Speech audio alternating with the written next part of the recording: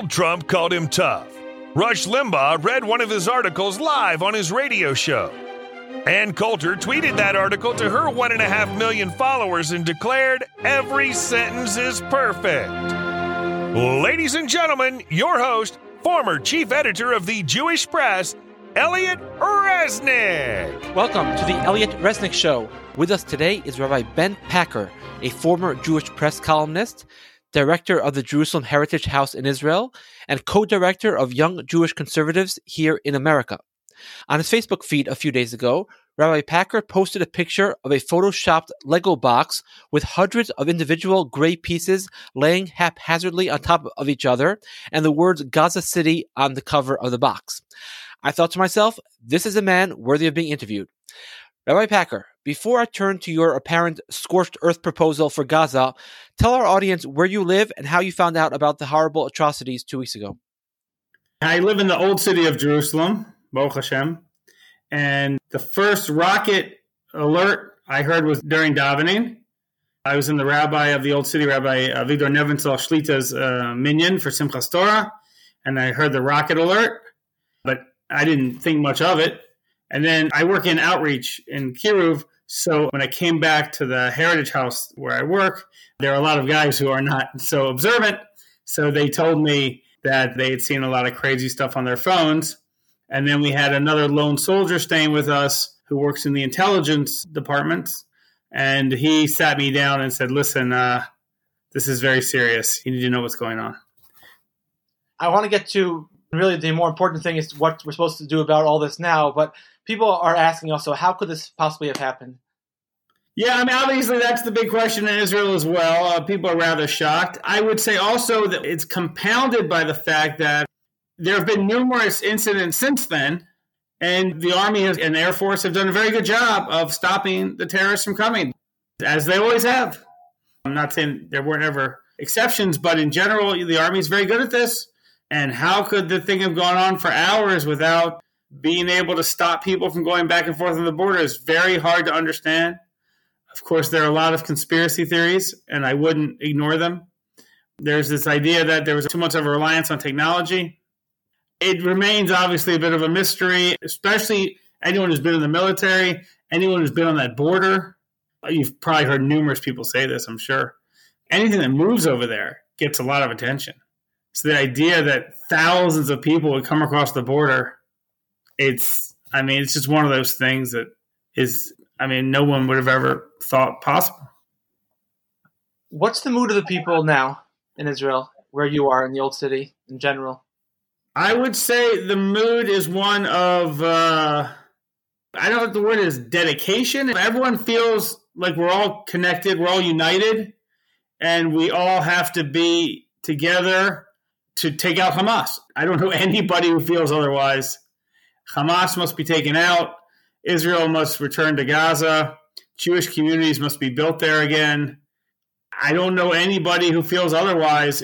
Everybody is praying for the army and for the soldiers and for the hostages. Everybody's on the same page. It's remarkable. When you say the same page, though, everyone, yes, is on the same page that we have to destroy Hamas. But the other elements you added about actually reconquering the area and rebuilding Jewish settlements in the area, is everyone on the same page on those two elements as well? I think there's a lot of people who maybe don't realize that's what they're saying, but if you want to have security, you have to have the army. And if you want to have the army, you have to have Jewish communities. That's the way it is on all the borders of Israel. There's no chance we're going back to the same situation as it was before. I think everybody realizes that. These communities that were butchered are not going to be the border communities. They're not going to be on the border facing down our enemies. That is not going to happen. So what is going to happen? The only realistic thing to happen is that the army plus other communities will be farther. I don't know how far. We'll see how far this goes. But I don't see any other realistic situation. Does anyone think these communities are just going to go back to living there next to the Arabs? People use the word Hamas as if it's like some kind of club that exists within Gaza. It is Gaza. There are people who are not Hamas. They're more extreme. So I don't know on what planet people are going to go back to live in that area next to the Arabs who just either butchered them or supported the butchering. I don't see it. Well, maybe I'm just letting you know what people sort of say here in America. I don't know what people say in Israel. Like, oh, we'll take out Hamas. And then people have this imagination. You take out Hamas and maybe somehow the Arabs of Gaza are going to be electing some Thomas Jeffersons to run their government. Or if that doesn't happen, buy us some time, and maybe the communities won't go back to living there. Maybe they'll be abandoned. Maybe they'll move further north, and there'll be some empty land there. I mean, look, we did this already once before. They pulled all the Jews out of Gaza, and they said it's going to be fine. It's going to be a bunch of Thomas Jeffersons, as you said. And, it didn't work out very well, let's just say. And now it's really not working out well. It's gone from bad to incredibly bad. And listen, I mean, at some point, you just got to act like a grown-up and understand the situation. I don't think giving away land for peace is a good idea on any level. However, there's what to be said about these peace treaties that we have with Egypt and Jordan, where they were given land in exchange for peace. Neither one of those countries have launched attacks on Israel from their land there. So, okay, I don't agree with it, but there's what to be argued. But giving away land without peace is just, that is just incredibly stupid. It's immature. We gave them land. They said, we'll attack you from this land. And we said, we hope you don't. Now they're both doing it at the same time. Right? So you have Hezbollah in the north and Hamas in the south, both from land that we used to have and that we gave to them. And then they did exactly what they said they were going to do, which is attack us. So that's where we find ourselves. Now, as I mentioned in the introduction, you have a picture of a photoshopped Lego box with Gaza basically in shambles. No buildings left, just a bunch of ruins. I think the message of this Lego box is pretty obvious, but spell it out for us if you would. We, Israel, destroyed Jewish communities and turned the area over to terrorists. And now the terrorists have conducted a massacre of Israelis. So the only solution is to do the opposite. We need to destroy their communities, as we'll call them, their havens of terrorism, and repopulate them with Jewish people.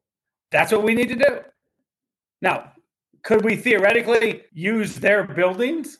I guess so. But I don't know. It seems to make more sense to knock them down and rebuild. Do you think the government's going to actually reconquer Gaza, build Jewish communities there?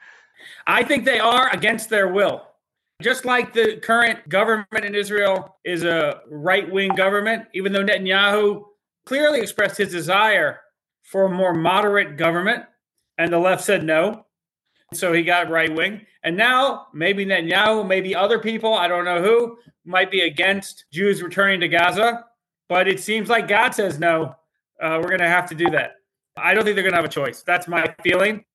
It's also my personal desire. I admit that. But I think that's the reality. The reality is, like you said before, who's going to rule this place? Who's it going to be? Is it going to be Hamas, Islamic Jihad, ISIS, whatever other crazy group there is? I don't know. Is it going to be the Palestinian Authority? No one seems to like them. The guy's like 100 years old. The whole thing makes no sense. There's this guy, Mohammed Dahlan.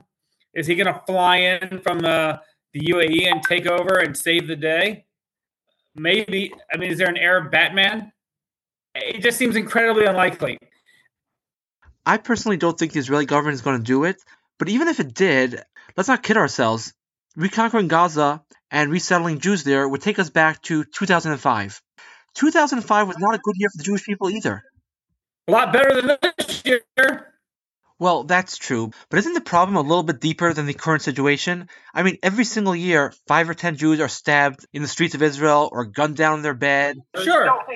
But there's a very important saying. A bad situation can't be worse. Every bad situation can be worse. You can make it worse. You really can. And we really have.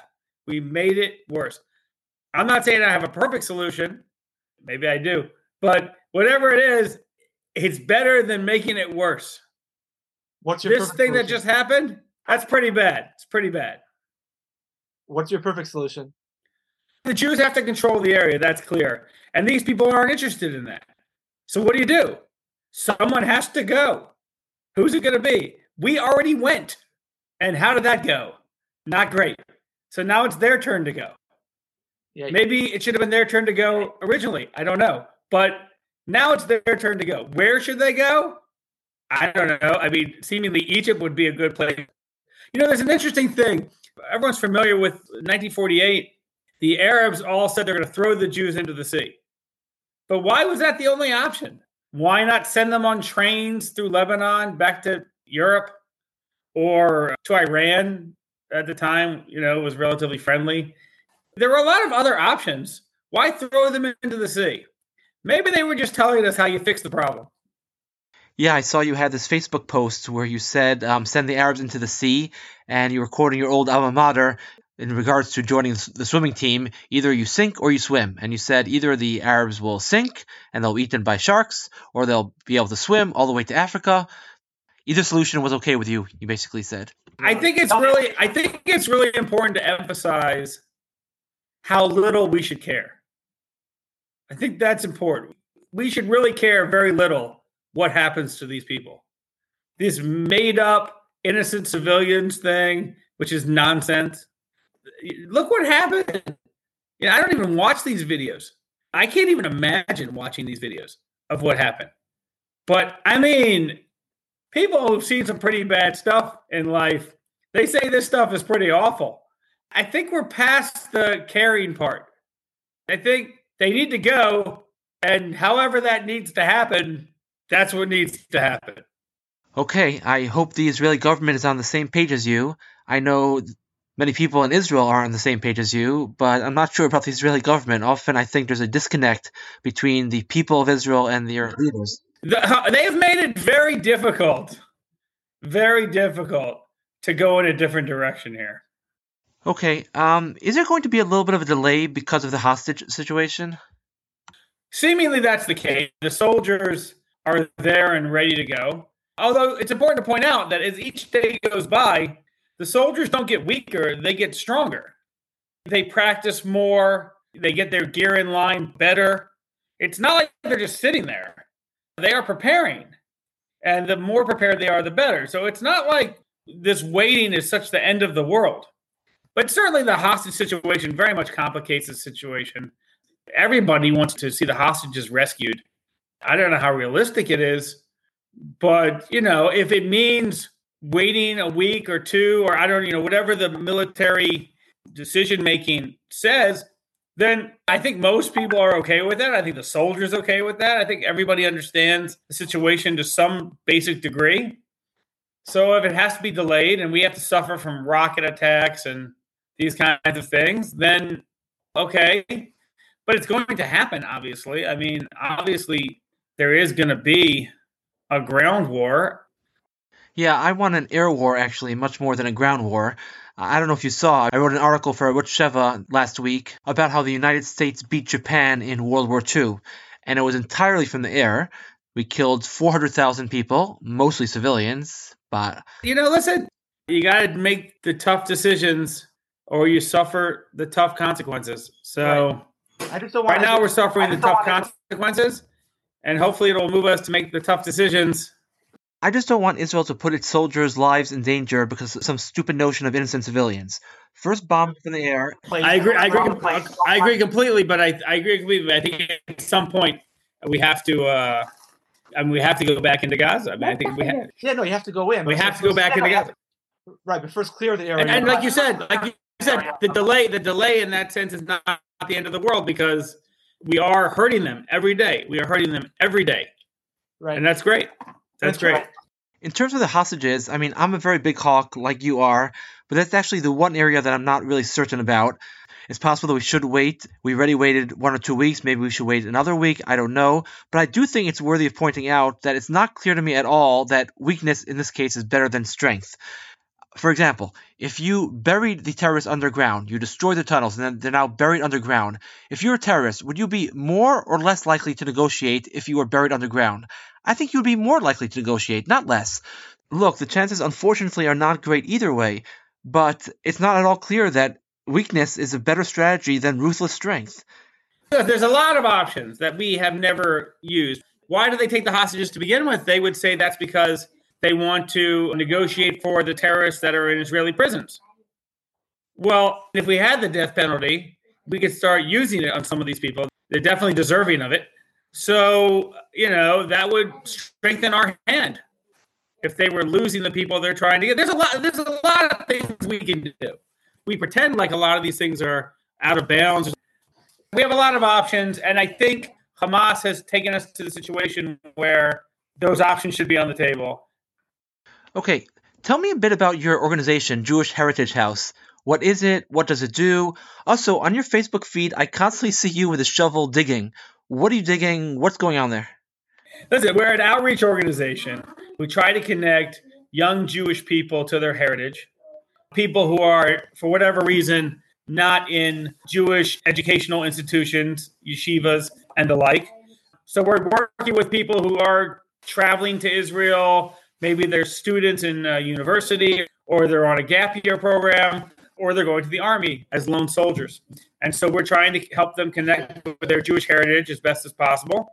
And, one of the ways we do that is by trying to help them connect to the land of Israel and help. They're here to help the Jewish people. So we help them help the Jewish people by strengthening the Jewish presence, whether that's helping to rebuild synagogues or helping with people with their agricultural endeavors on farms, with their harvests or their plantings, or clearing of trash from areas to beautify Jewish communities in the land of Israel.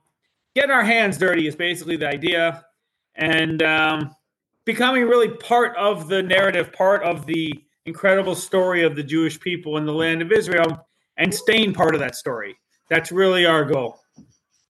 But it seems that you, or maybe it's an organization that you're working with, is buying houses from Arabs in the old city and making them Jewish again. Is that part of what you're trying to do? Sure, but we work with anyone who's trying to strengthen the Jewish presence and Jewish identity. Many organizations in different facets are doing that, whether they're buying houses from Arabs, reclaiming houses from Arabs, whether they're just developing the land agriculturally, residentially, spiritually. That's a big one. So we try to be involved in those kinds of things. I mean, planting trees is wonderful, but planting trees around synagogues is nicer. We try to involve our guests in as much of Jewish life and development of Jewish life as possible that will affect them personally. Last thing, tell us a bit about, you're the co-director of Young Jewish Conservatives, an organization in America. You're in Israel, but you used to live in America. Tell us a bit about that organization, if you would. Well, that organization is an amazing organization. Basically, the point is to help people who are fine Jewish people, but often find themselves ostracized from the larger Jewish community, which is overwhelmingly liberal and misguided. And these people they're politically conservative through the grace of God. And they're discriminated against in Hillels and in JCCs and by federations, all the nonsense that goes on in America. So we help them realize that there's nothing wrong with them. The opposite, there's a lot right with them. And they very much have a home within the Jewish community. And that's what we try to do. We try to connect them with the Jewish community that embraces them. And it's incredibly successful and incredibly rewarding. I remember when we met in person a few years ago at CPAC. Every year at CPAC, for any Jew who goes, you provide Shabbos meals and hold mini Shabbaton. You told me at the time that, which I thought was interesting, that it's actually much easier to make a Republican or a conservative Jew from than it is to make a liberal or a Democrat Jew from. Explain why. Oh, these people, first of all, they have values, they have morals. They might not have the knowledge that they need of Judaism to be fully observant, but that's simple enough to fix. So they're coming from the right place, and they end up in the right place, many of them. So that's the idea. And, I wish for everybody to connect with their Jewish heritage and feel a part of the Jewish people. But the reality is that the Democratic Party and the circles that they associate with can be very anti-Israel, very anti-Jewish, certainly very anti-traditional Judaism. And, that's not a place for Jewish people. Whereas the Republican Party, the more conservative circles, they're not perfect, obviously, but they can be a much more hospitable place for proud Jewish people these days.